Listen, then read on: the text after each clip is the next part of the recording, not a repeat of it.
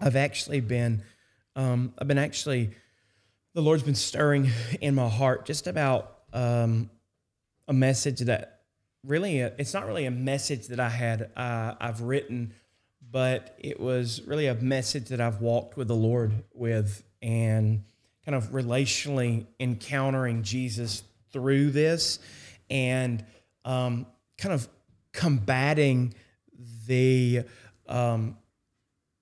degree of fantasy that's been kind of stirred up in the church because of really a misidentification, a misinterpretation of the prophetic ministry, and really a humanistic approach to the gospel and to the kingdom and humanistic really coming in the idea of, yes, we don't preach it's in our own strength, but it really becomes our own strength because it's not a message that's tied to the body and tied to walking with the person of Jesus, and our destinies and our callings and our good works really being manifested through intimacy rather than it being fueled by a lack of fulfillment. Like if we got down to it, a lot of our drive for growth and a lot of our drive for wanting to figure out what am I called to, what am I supposed to do, is we're really good at painting fear up and making it sound like faith, when in reality it's a lot of our pursuit, even with like studying the Word, and I think we saw a lot of this as we've kind of been dialoguing and allowing the Word of God to pierce us, that we recognize that when our belief systems were challenged, that what came up wasn't necessarily faith. It was fear. It was fear of, am I wrong? Is this deception? What is this? It's a lot of fear. And I don't know if as we've seen that there was no issue. There's no issue with Jesus as he walked with his disciples, as he walked the earth. I mean, how many times did they act foolish? How many times they asked questions, and how many times did they mess it up as they continued?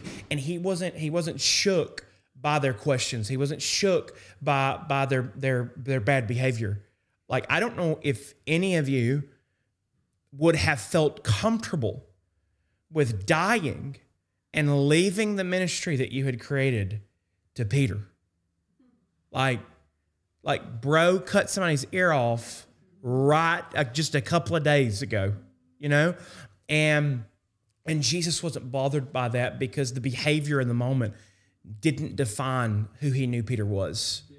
Peter was still the rock. He was still the one that was personifying the church being established in the earth.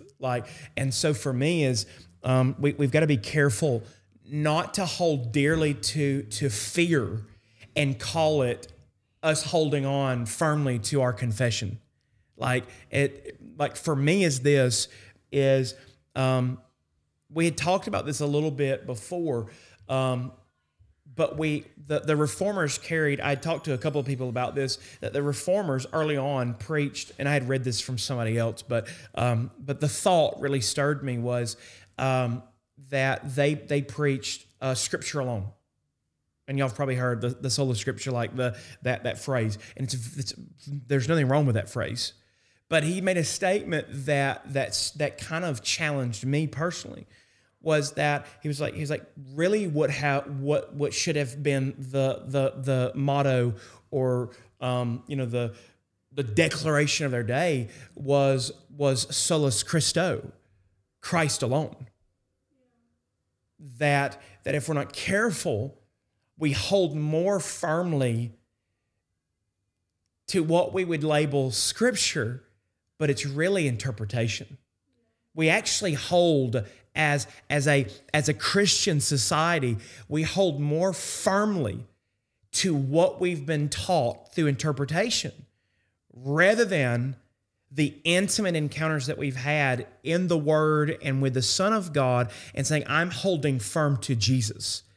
And so with that being said, as we're walking through this season of God enlightening us, revealing what righteousness is and really bringing us to a new degree of saying, what does it mean in Ephesians that we're seated in heavenly places?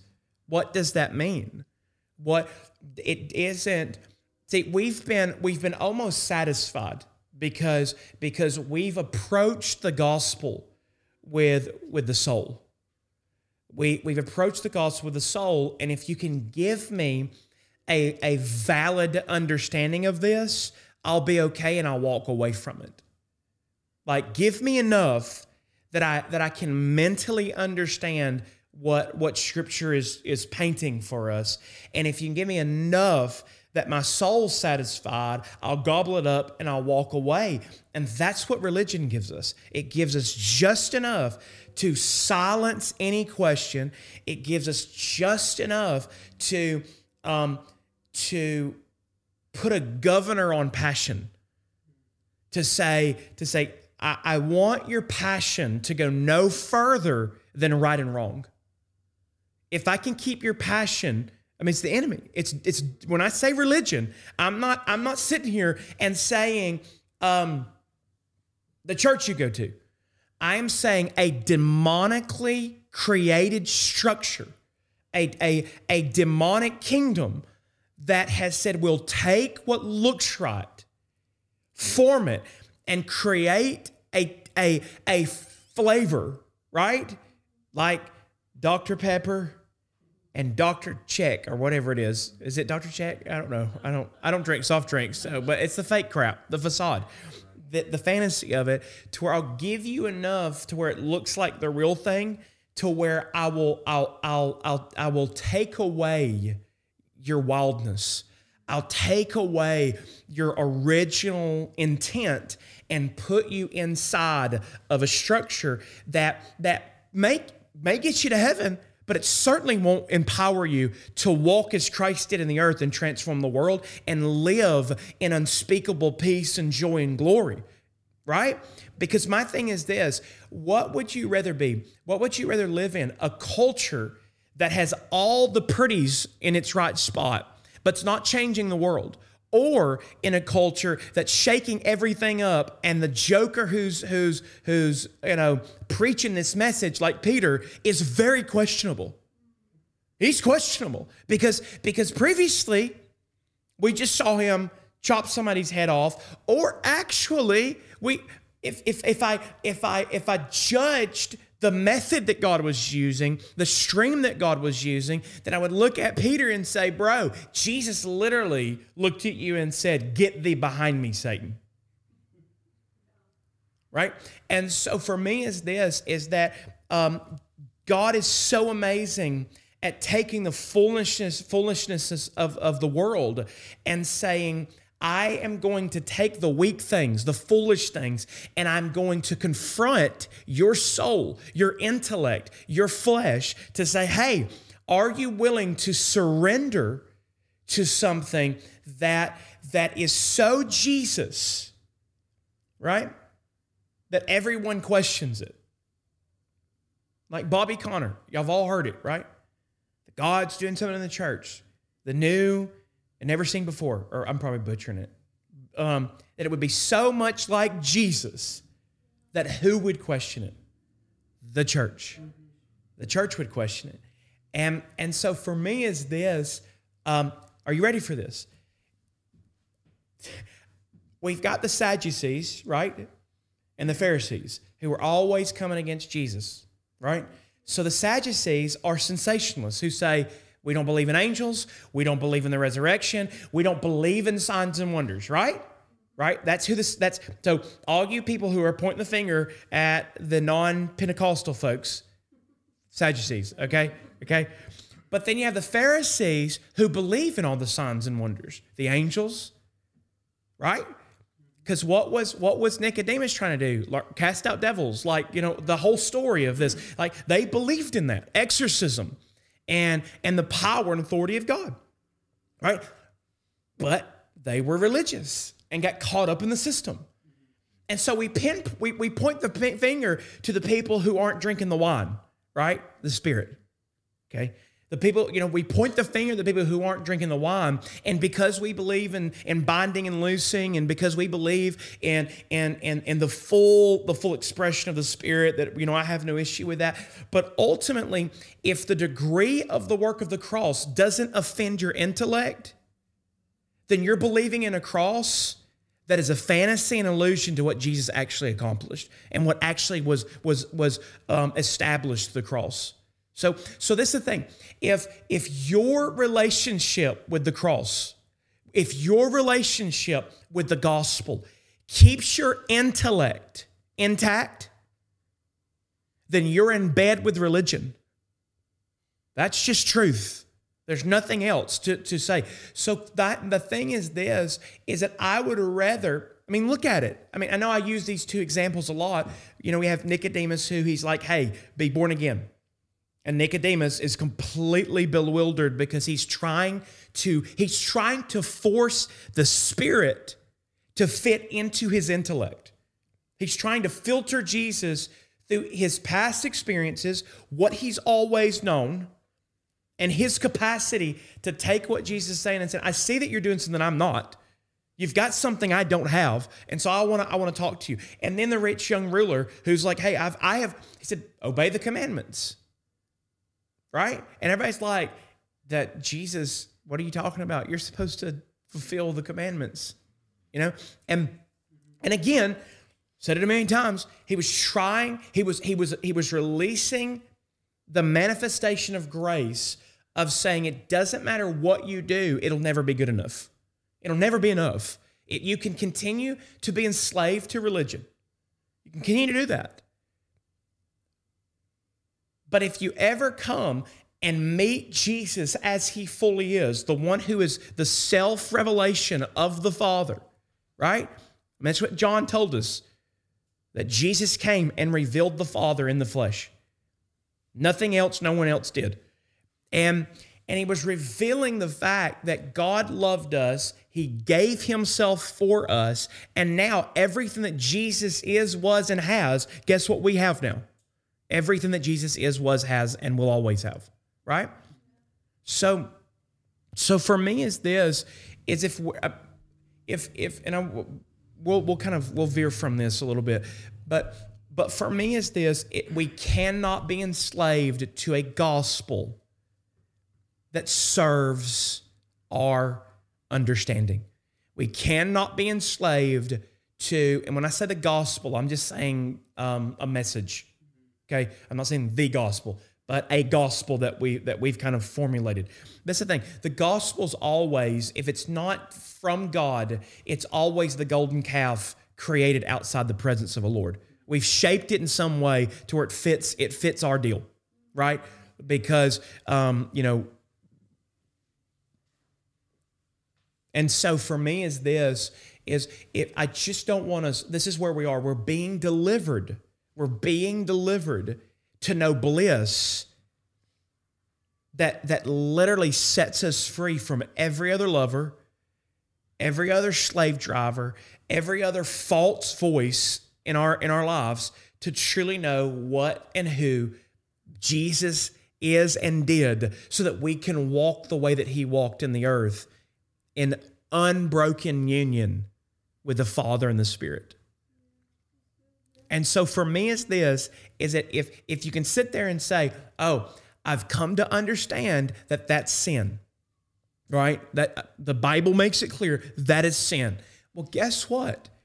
Guess who and I'm not saying that we shouldn't be aware of what a life of transformation looks like, okay?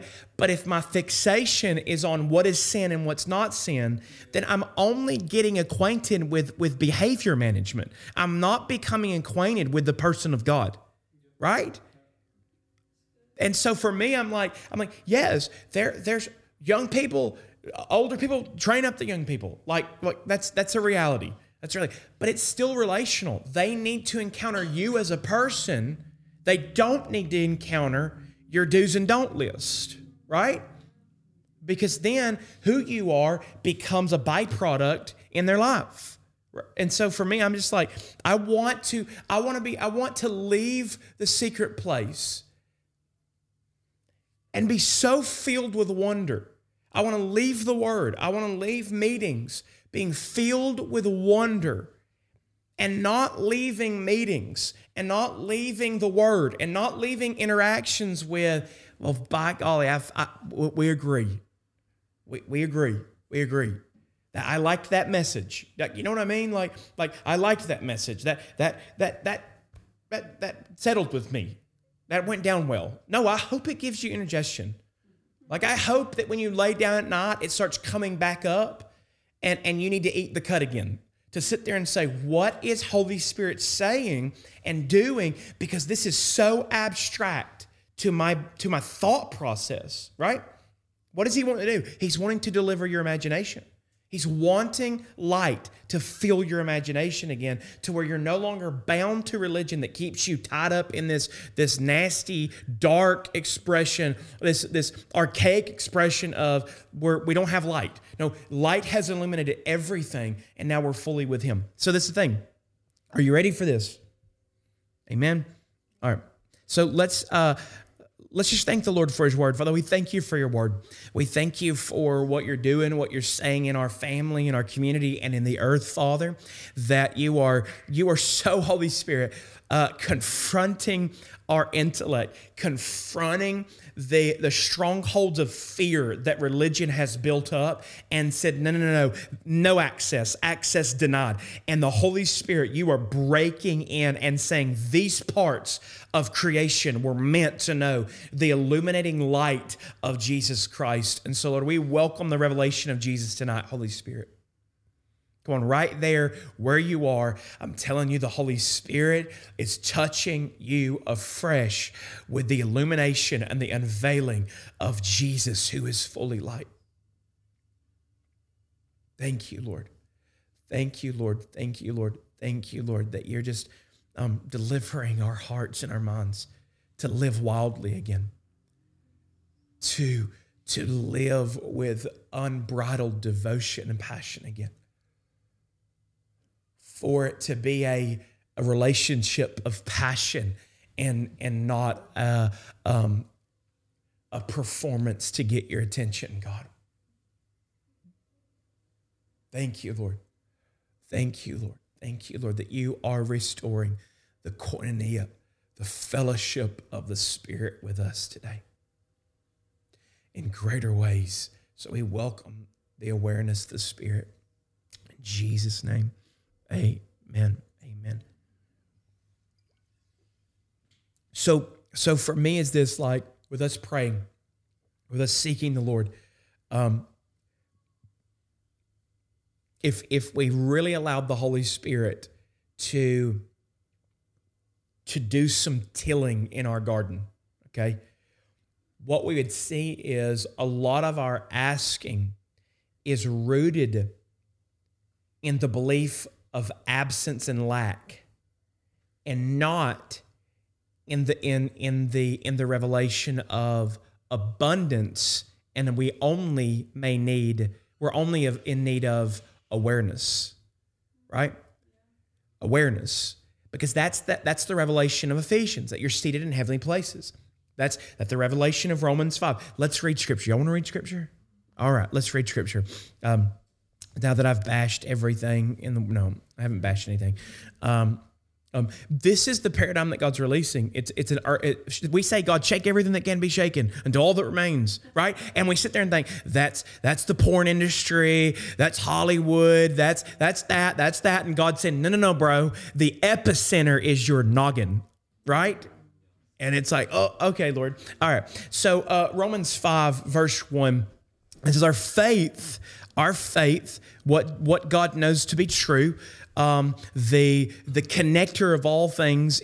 So our faith in Jesus transfers God's righteousness to us, and He now declares us flawless in His eyes. So what the faith that God implants in you, right? It's God's faith that's seated on the inside of you. So 1 John, we look at things from almost a gardening sense, and it's not wrong, but it's a little deeper than that. That we've been given the seed of God, that we are the seed of God, right? Right? He's not talking about a seed that goes in the ground. It's the word that we get sperm from, okay? So when he says you're the seed of God, he's saying you literally come out of God, and inside the union of Father, Son, and Spirit, you are formed and shaped, and your very DNA came from the Father. So it's in you, right? The sperma of God is inside of us, right? And we turn this into, we almost like the gardening thing, because it's almost like abstract. It's like a gift from God. Everything that we see, that we talk about is a gift from God. But every gift from God is the sperma of God. Everything that he's given us was of him. It's the substance is him. So faith is not something he gives us, it's a piece of himself. Grace is not something he gives us, it is a part of himself, right? Prophecy is not something we do. The gifts that we have, it's not something, it is Yahweh, and it's inside of us, right? It's in our skin, our bones, our mind, our spirit, everything. It is from God. And so the very first thing righteousness is doing here, our faith in Jesus transfers God's righteousness to us, and he now declares us flawless in his eyes. The faith of God is wanting to give us new vision, new ears. So he's declaring something, and what is he declaring? What he sees. And the issue is we're still declaring what religion sees, right? So my thing is this, is that the flawlessness of God should be more prevalent in our understanding of humanity than the flaws of humanity, right? It has to be, because if faith is declaring all things have been made righteous, but I'm still sitting here and saying, well, how can I be made righteous? Right? So who are you listening to if you're still asking the question of how can I be made right? Who are you listening to? It's either God or the adversary, right? Did Satan put God's word in his mouth in the wilderness? And he tested Jesus in the wilderness with the word of God. Okay, so please don't act like that you've got all this scripture and you're using it and Satan can't take it and use it for his playground day, his play date with you. You know, and so for me is that we're being called to a place to where the declaration of righteousness is the filter. There is no other filter that we can allow. The words that we hear, right? What's going on the inside of us, it has to be filtered by the declaration of you are righteous and you are flawless in the eyes of God now. And if this is the thing. I know that we don't like this because we're like, well, we need to be self-aware. Okay, sure. But I use my self-awareness as an indicator of what's on the inside, that I've been believing lies, not that I need to figure out my own strength how to make it work out, right? So we hear, well, I need to lose weight, or I need to exercise, or I should have done this better, or my house needs to be cleaned more, or I should have a better job, or all these different, I should be further ahead. Guess what that is? It is the voice of religion telling you need to do more. Instead of sitting there saying, I'm going to govern my life from the declaration that I am flawless in the eyes of God.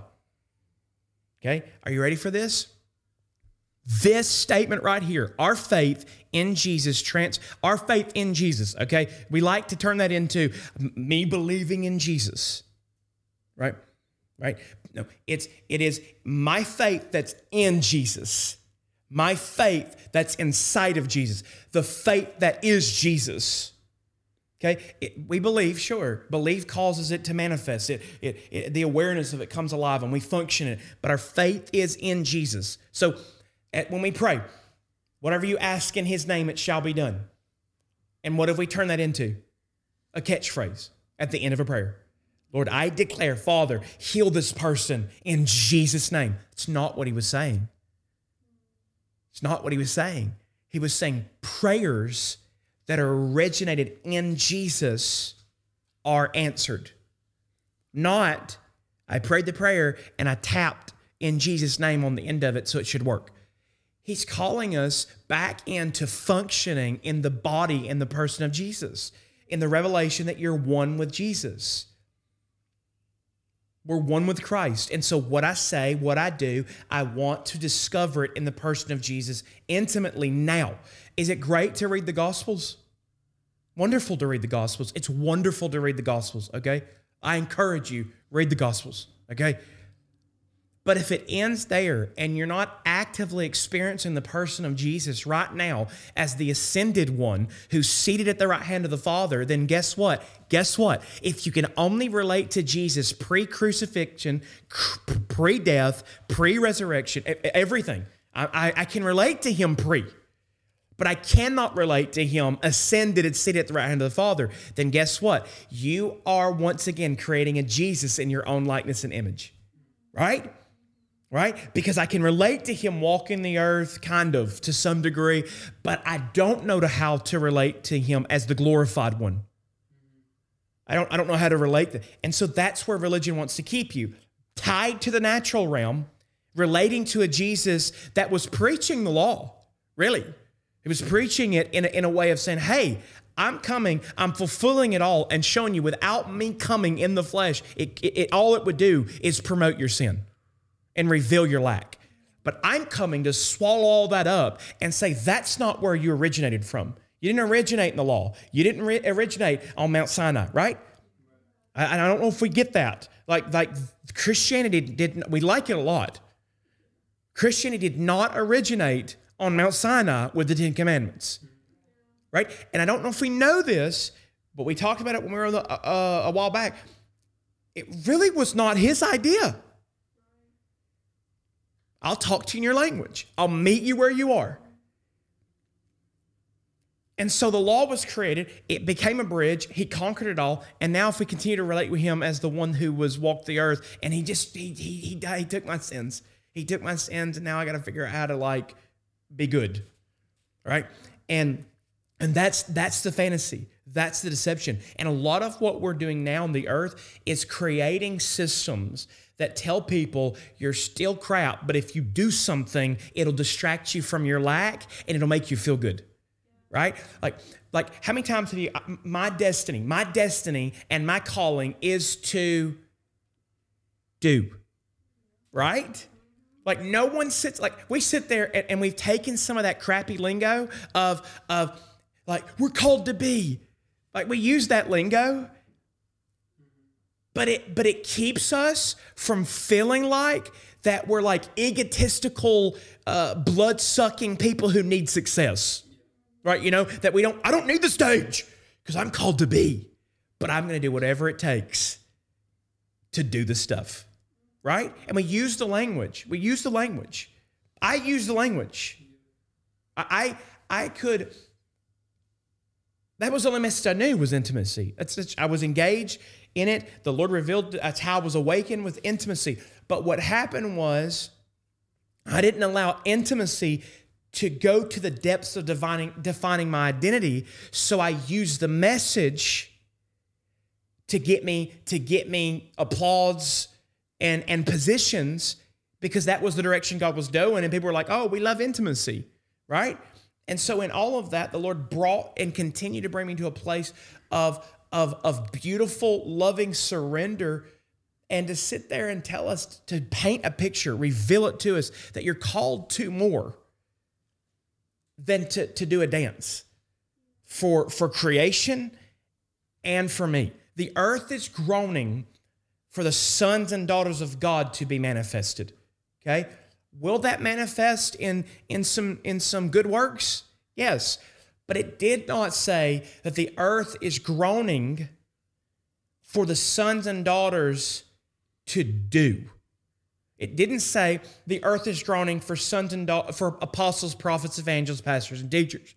It didn't say that the earth was groaning. It was groaning for the sperma of God to come alive on the inside of us to define the way that we see ourselves and the way that we see humanity and the way that we see our relationship with the Father so the earth could actually be redeemed. Do you know who is subjecting the earth to destruction?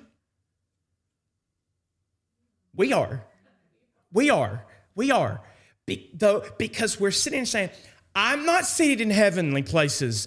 I'm not glorified. So guess what? Every area that you're called to govern is subjected to the culture that you live by in your belief systems. Right? And so we are subject. Why is it groaning for the sons and daughters? Because we are the answer. We are the sperm of God that is planted in the earth to come alive and reproduce heaven on earth. Right? And if you don't believe that heaven's on the inside of you and you're somehow trying to reach to it, then you're never going to produce it. Let me ask you this. Are you ready? Praise the Lord. You're ready for this? You ready for this? We were going to read. Okay, I've read one sentence. I didn't even finish the whole verse. I'm sorry. Our faith in Jesus transfers God's righteousness to us, and he now declares us flawless in his eyes. This means we can now enjoy true and lasting peace with God, all because of what our Lord Jesus, the Anointed One, has done for us. Our faith guarantees us permanent access into this marvelous kindness. Praise the Lord. I'm going to keep going. That has given us a perfect relationship with God. What incredible joy bursts forth within us as we keep on celebrating our hope of experiencing God's glory. Our hope of experiencing God's glory. This is not a I hope that I can get there one day to eternity. The hope is rooted in an already provided experience in reality. My hope is I get to become more and more aware of this reality every single day. Praise the Lord. Right? And so for me is that we're being brought into the experiential joy of what's already been provided through the cross. Okay? So if we died with him and we resurrected with him, are you ready for this? All us Pentecostal people, right? I always get, here it goes. He's trashing it one more time. Okay, is this. The baptizo of the Holy Spirit, right? That we're baptized in the Spirit. That the baptism of the Word and all these baptisms, us being baptized into Christ. Okay, already. We have conditioned ourselves to see the baptism of the Holy Spirit, okay? And let me explain. So everyone knows that there was not a real word called baptism in the English language. King James, when they were translating it, they didn't enjoy. One of the reasons why they put it in there is this. The Catholic Church and stuff was sprinkling, okay? So instead of using what baptizo means, we're just going to come up with a funky name, a funky word that has literally no meaning in our English language. Like, until we were taught what baptism is, like baptized. Like, if we didn't know, like, it's just nothing. It's just a word. But the reality of it, it's immersed. It's immersion. It's obviously fully immersed. But this is the question. This is the kicker. Are you ready? How many of us were taught that in our salvation experience, there was another work of being baptized in the Holy Spirit? No? Good. No, good. It's awesome. That's great. That's great. So in the Pentecostal world, we're taught that you're saved, and then you must be baptized in the Spirit, filled with the Holy Spirit. Now, when y'all got into Pentecostalism, there was probably you need to get filled with the Holy Spirit with the context of speaking in tongues. Okay, so this is my question. Ready? This is my question. Did Jesus fully have the Spirit?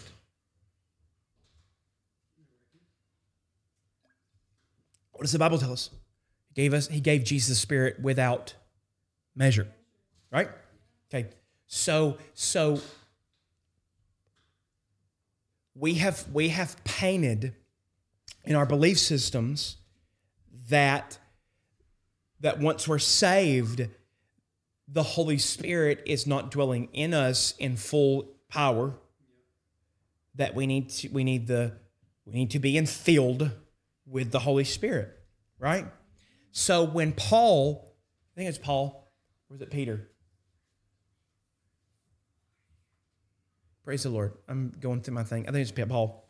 If it's not, then you can trash me as a theologian. But he goes.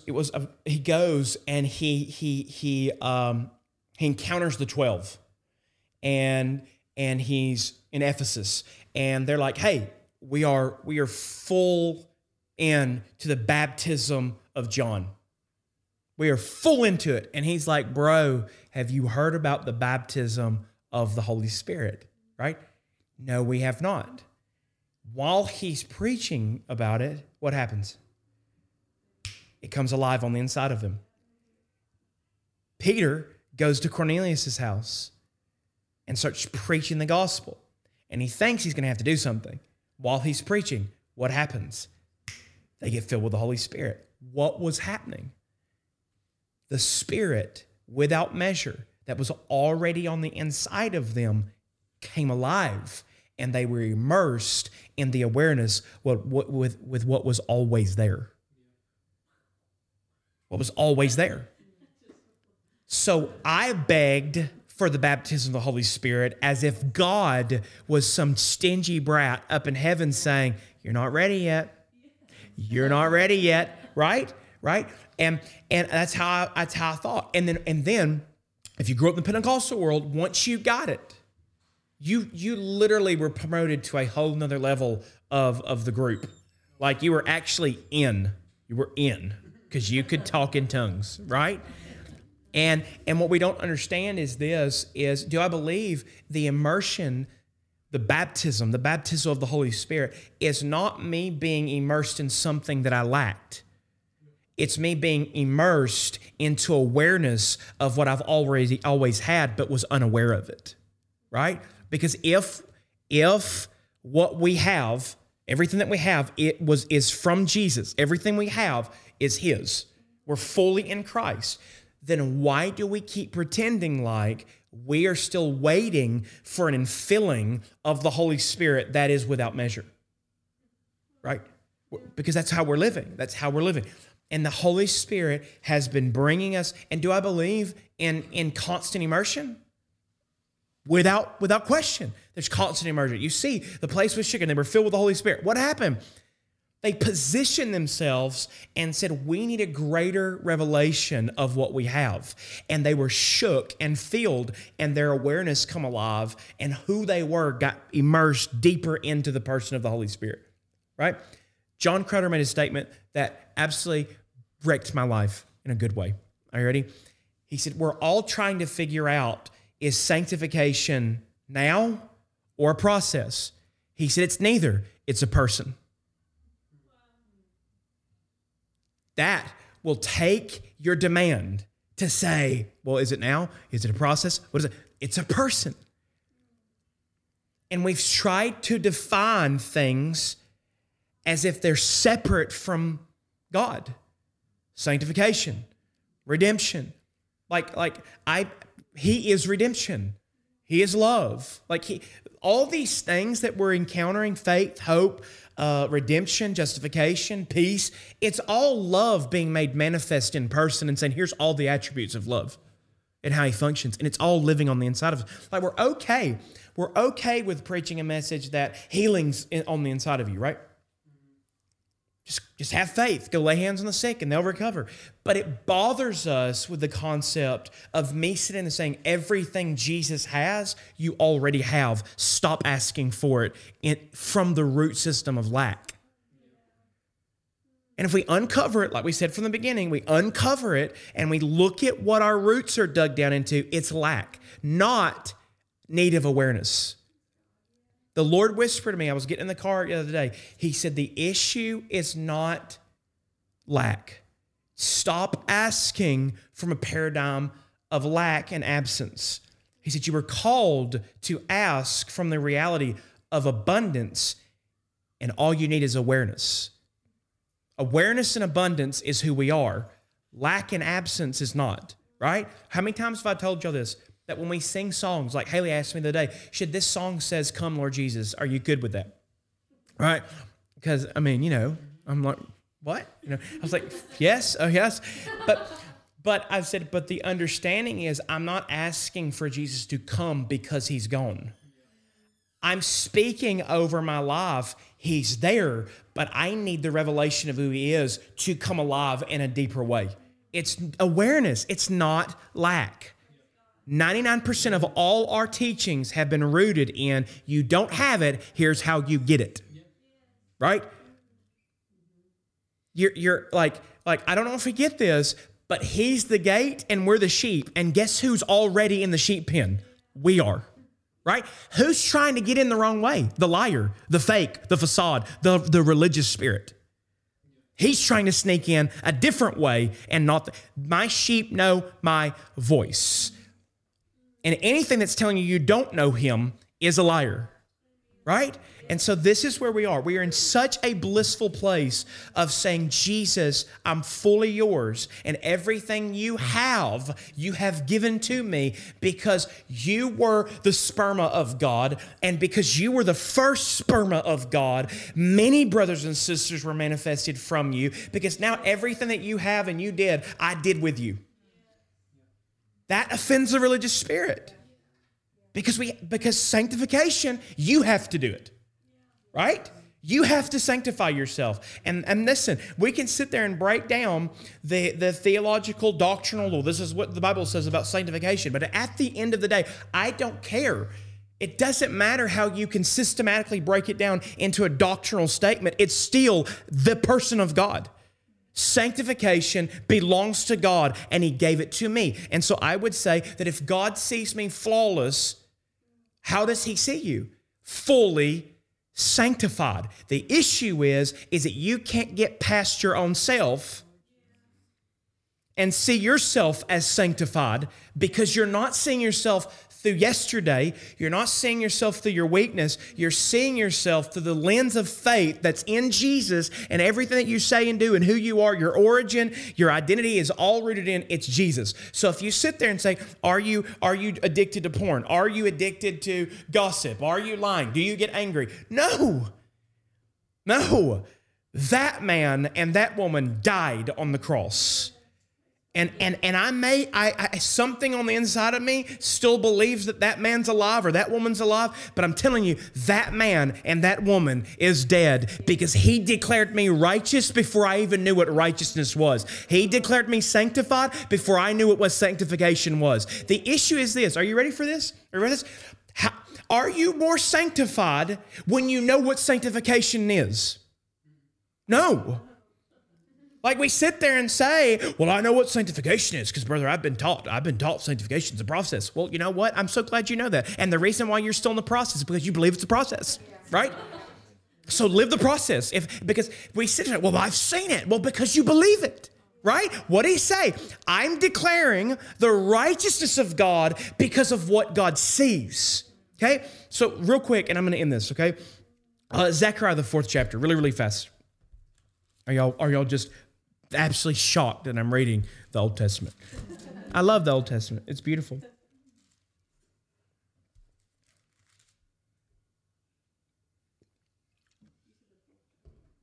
Zechariah 4. Zechariah 4. The Lord's really stirring this in me. I've been really studying just the ministry of the Spirit, the sevenfold ministry of the Spirit, and all that. And so this kind of jumped out with me in this scripture reference. I was going to read the whole Romans 5, 1 through 5, but we may read it before we end just to read it. But Zechariah 4, verse 1, in the New King James, it says, "Now the angel who talked with me came back and awakened me as a man who is wakened out of his sleep. And he said to me, 'What do you see?' So I said, 'I am looking, and there is a lampstand of solid gold with a bowl on top of it, and on the stand 7 lamps with 7 pipes to the 7 lamps. 2 olive trees are by it, one at the right of the bowl and the other at its left.' So I answered and spoke to the angel who talked to me, saying, 'What are these, my Lord?' And the angel who talked with me answered and said to me, 'Do you not know what these are?' And I said, 'No, my Lord.' And he answered him and explained that it was Joshua and Zerubbabel. And then let's jump to verse 11. Then I answered and said to him, what are these two olive trees, and at the right lampstand and at its left? And I further answered and said to him, what are these two olive branches that drip into the receptacles of the two gold pipes from which the golden oil drains? Then he answered me and said, do you not know what these are? And I said, no, my Lord. So he said, these are the two anointed ones who stand beside the Lord of the whole earth. And this is the picture of the New Testament expression. Previously, the seven lampstands had to be filled, right? That the priest had to go in and refill them. Here, there's a constant flow of the anointing oil, never ending, because they're rooted and sourced, and it's constantly dripping in the oil, and the fire is ever burning. It's a picture of what's to come. It's a prophecy of, hey, what is being broken down is, I mean, if you read throughout the Old Testament, how many times you say, and they were filled, or they were taken up, and for moments they were anointed, and moments they were in the Spirit, but never consistently, right? That's what religion wants to keep you married to. That there's a sporadic flow of the anointing, right? And what, like we call him Christ, right? That's not his name, right? That is an adverb. That is an adjective. He is the anointed one. He is the one who is smeared and oily, right? He is Jesus, the anointed one. And that's our source is Jesus, fully immersed in the ever-flowing oil of the Spirit, of the anointed one, Yeshua. And so if your flame, it flickers and it constantly needs to be filled, then that is the greatest indicator that you are still married to an old religious way and not tapped into the person of Jesus, because he is the one who supplies your oil, right? He's the one who supplies the oil. Like the 10 virgins, right? We love that story, don't we? We love that story. The issue is that the issue is not they didn't have oil. They didn't know where they were supposed to get it from. Right? Like we turn that whole thing into the wise, we got to keep it trimmed and keep it right. And I'm like, okay, like I honor God with it. But at the end of the day, my lamp is not my heart. Right? I'm not giving him something separate from me, my ministry or my doing. The oil is on the inside. And they misinterpreted where their source was coming from. And they believed that he would reject them, so they left. Right? They left. And so anyways, whatever. That's a whole other story. That's very I heard a guy preach on this, and it challenged me to my core. Every religious thought process of the 10 virgins, the way he preached it was absolutely beautiful, and it challenged me. But I'll have to find that message and send it to you guys. But I think it was Maddie Montgomery. It was Maddie Montgomery who preached it. So beautiful. He was up in Canada and preached at the summit. Beautiful message on the virgins. I'll try to see if I can find it and send it to you guys. But this is the awakening that's happening in our lives is we're being awakened to see correctly. Okay? And this is what I was trying to get to tonight. And I'm gonna end with this. We read in Scripture, watch and pray. Okay? And even as intercessors, God is redefining what watching and praying looks like. Okay? Through the person of Jesus. Are you ready? We believed that watching and praying was as watchmen to see what was negative around us and to pray about it. But one of the greatest joys of the watchman was to celebrate and go before the manifestation of the King. Okay? How did Jesus walk the earth? And that will define what watching and praying looks like. Everything he saw the Father do, he did. And everything he heard the Father say, he said. He did not say, watch for wars, watch for famines, watch for destruction, and pray about it. In that context, what I'm saying is, I'm not saying that he didn't say, pray over these things. But what I'm saying is we have to interpret the life of Jesus. We have to interpret these scriptures through the relational aspect of the Father and the Son, not through the latest prayer book or intercession book, or prophetic book. I think they're all great, and they have some great meat there, right? But we have to understand that if we can't find what we're celebrating in our favorite book in the life of Jesus, then there's something wrong, right? That we're more in love with what we've always known than we are with the Son of God. And that should challenge us. And so I believe that what God's establishing in the earth is sons and daughters that know how to walk as the sperma of God and say, I see him. What do you see? Awaken out of your sleep. What do you see? I see what faith sees, and faith sees me fully righteous and flawless in the eyes of God. And that is the message that I'm going to preach to all creation, that you are whole in the person of Jesus. And that's what our intercession should look like, right? Declaring. How many times have you sat there over this transgender movement or politics, right? That we're in this age of politics where we're not happy with where we are. How many times have we sat there and said, wait, the declaration of God is righteousness. The declaration of God is wholeness. The declaration of God is, I am the righteous of God in Christ Jesus. Does it bother you that we should be able to say the same thing about Biden? Because it shouldn't. He is the righteousness of God in Christ Jesus. He's unaware of it, right? That's the way that we should be declaring so that we can be at peace with governing bodies, right? Praise the Lord. So let's pray. Thank you, Jesus. Lord, I thank you that you're awakening us, Holy Spirit, that your flame of the fear of the Lord, of wisdom and understanding, of counsel and might, God, all the beauty of who you are, Spirit of God, is coming in and awakening us to see what Abba sees.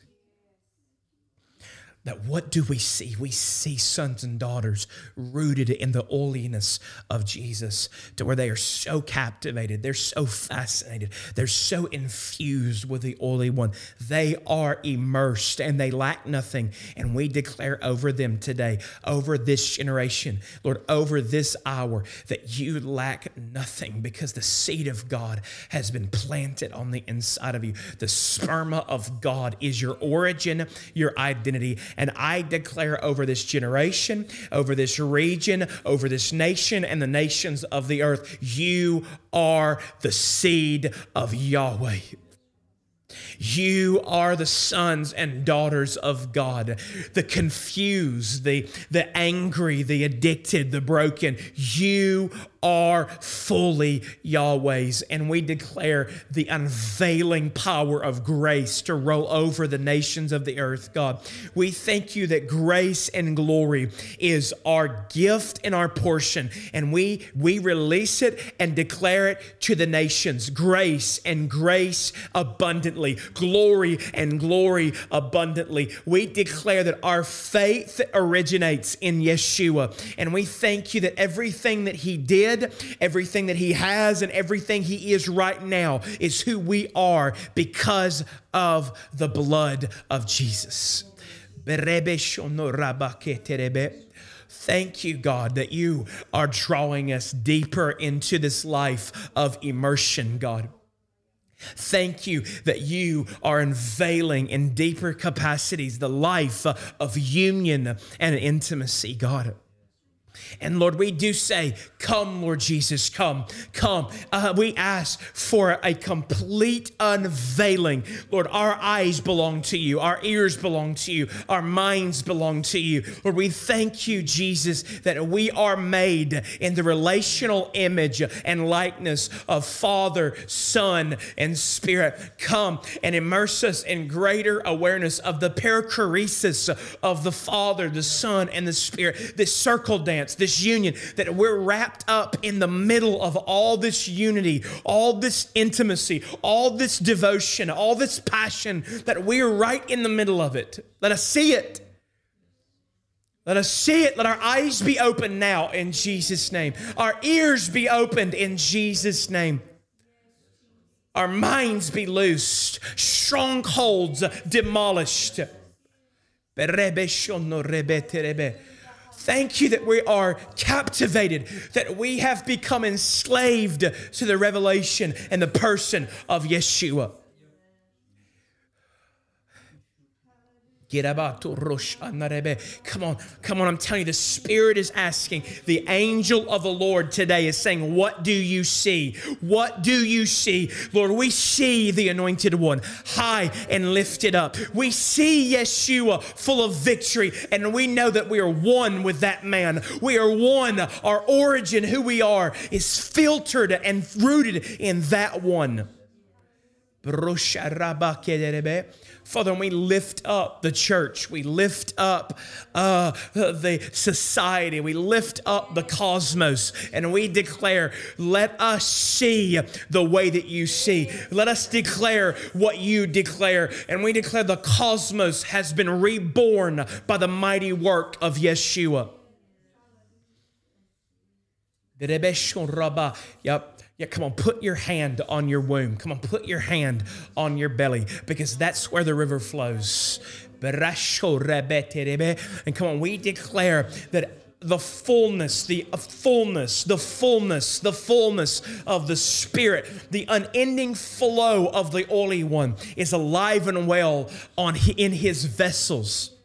Father, we thank you that our wombs are unlocked, and the rebirthing that took place when you exited the tomb is alive. That power, that resurrection power is alive on the inside of us. And we declare that we surrender to that truth, that it might be activated in its fullness, God.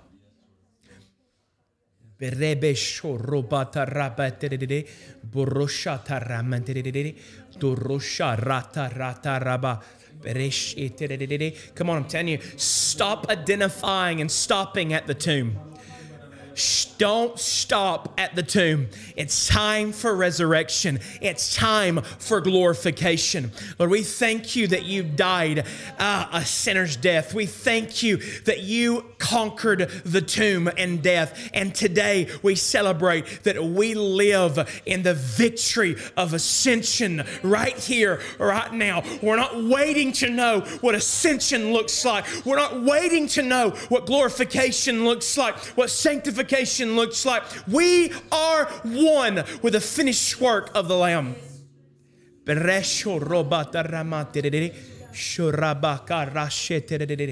Thank you, Lord. Thank you, Jesus. Yeah. Come on, feel the seed moving on the inside of you tonight. Feel the seed breaking open. I declare over you that your belly is not a tomb. Your belly is not a tomb. Your belly is the courts of the heavenly realm. Your belly is the dwelling place of all of heaven, of Father, Son, and Spirit, that you are the temple of the Holy One. Come on. We've heard the language of going to heaven. And I'm telling you, the Lord's redeeming that language to realize that you're going nowhere but fully being aware of where you've always been. Thank you, Lord. Thank you, Lord. Thank you, Lord. Thank you, Lord. Thank you, Lord. Thank you, Lord. Thank you, Lord. Come on, the flame of God dancing on creation tonight. The flame of the Holy Spirit is still dancing on creation right now. Come on, I'm telling you. The declarations of the Lamb are being made known and manifested right here, right now, tonight. Brosho raba tererere. Boroshaka raba tererere. Thank you, Lord. Yes, Lord. Yes, Lord. Yes, Lord. Yes, Lord. Yes, Lord. Badarashata ramanarere. Bereresho turomanarebe. Thank you, Lord. Thank you, Lord. Thank you, Lord. Thank you, Lord. Beremanurebe. Dani. Yeah. Yeah. Show. Right here, right now, the dancing flame of God is being made known to the rebellious, to the confused, to the bound. I'm telling you, don't be shocked when they walk up to you and say, the same flame, the same feeling, the same thing I saw, I felt one night, I'm feeling it again when I'm around you. What is it?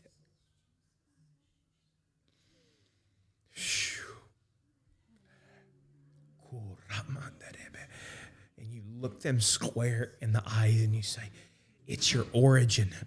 It's your identity coming alive. It's Yeshua making himself known to you.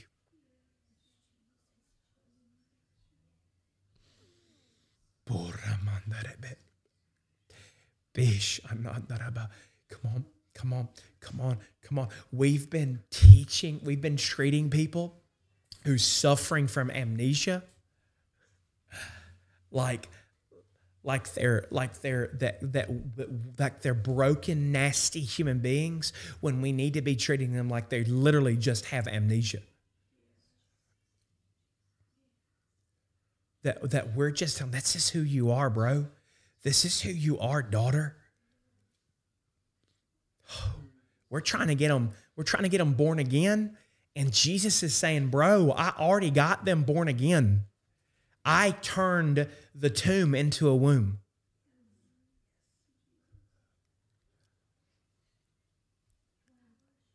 Come on, I'm telling you, we've got to see them as they are.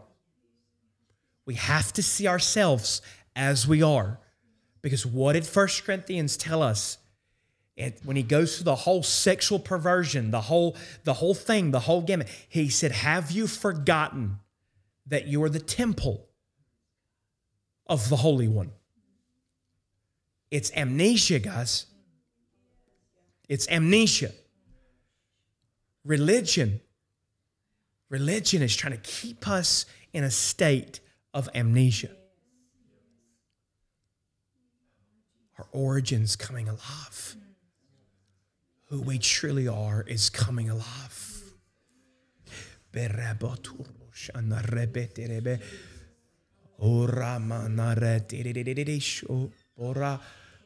Oh, Jesus.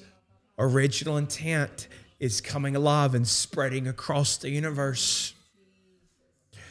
I'm telling you, one son, one daughter discovering their origin, who their father is. I'm telling you, it's an ever-flowing river that brings life to every place. Kilara moraba besherebe turomando rebe terebe.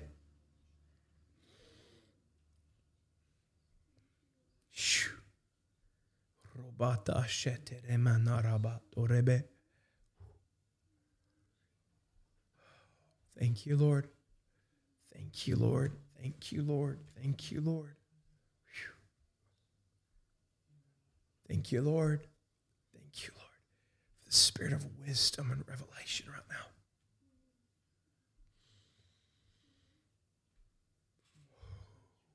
Thank you for the spirit of wisdom and revelation that's drawing us deeper in the knowing of God, who he is and what he knows. That is wisdom. That is true revelation. Yep. I hear the Father saying, I hear the Spirit saying, can you hear the Father say, flawless? Because you can hear me say it, but I'm telling you, can you hear the Father say, flawless, perfected, whole, as you ought to be.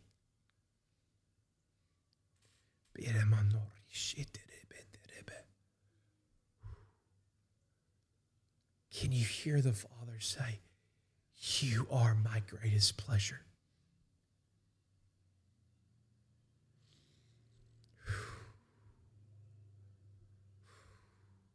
Thank you, Lord.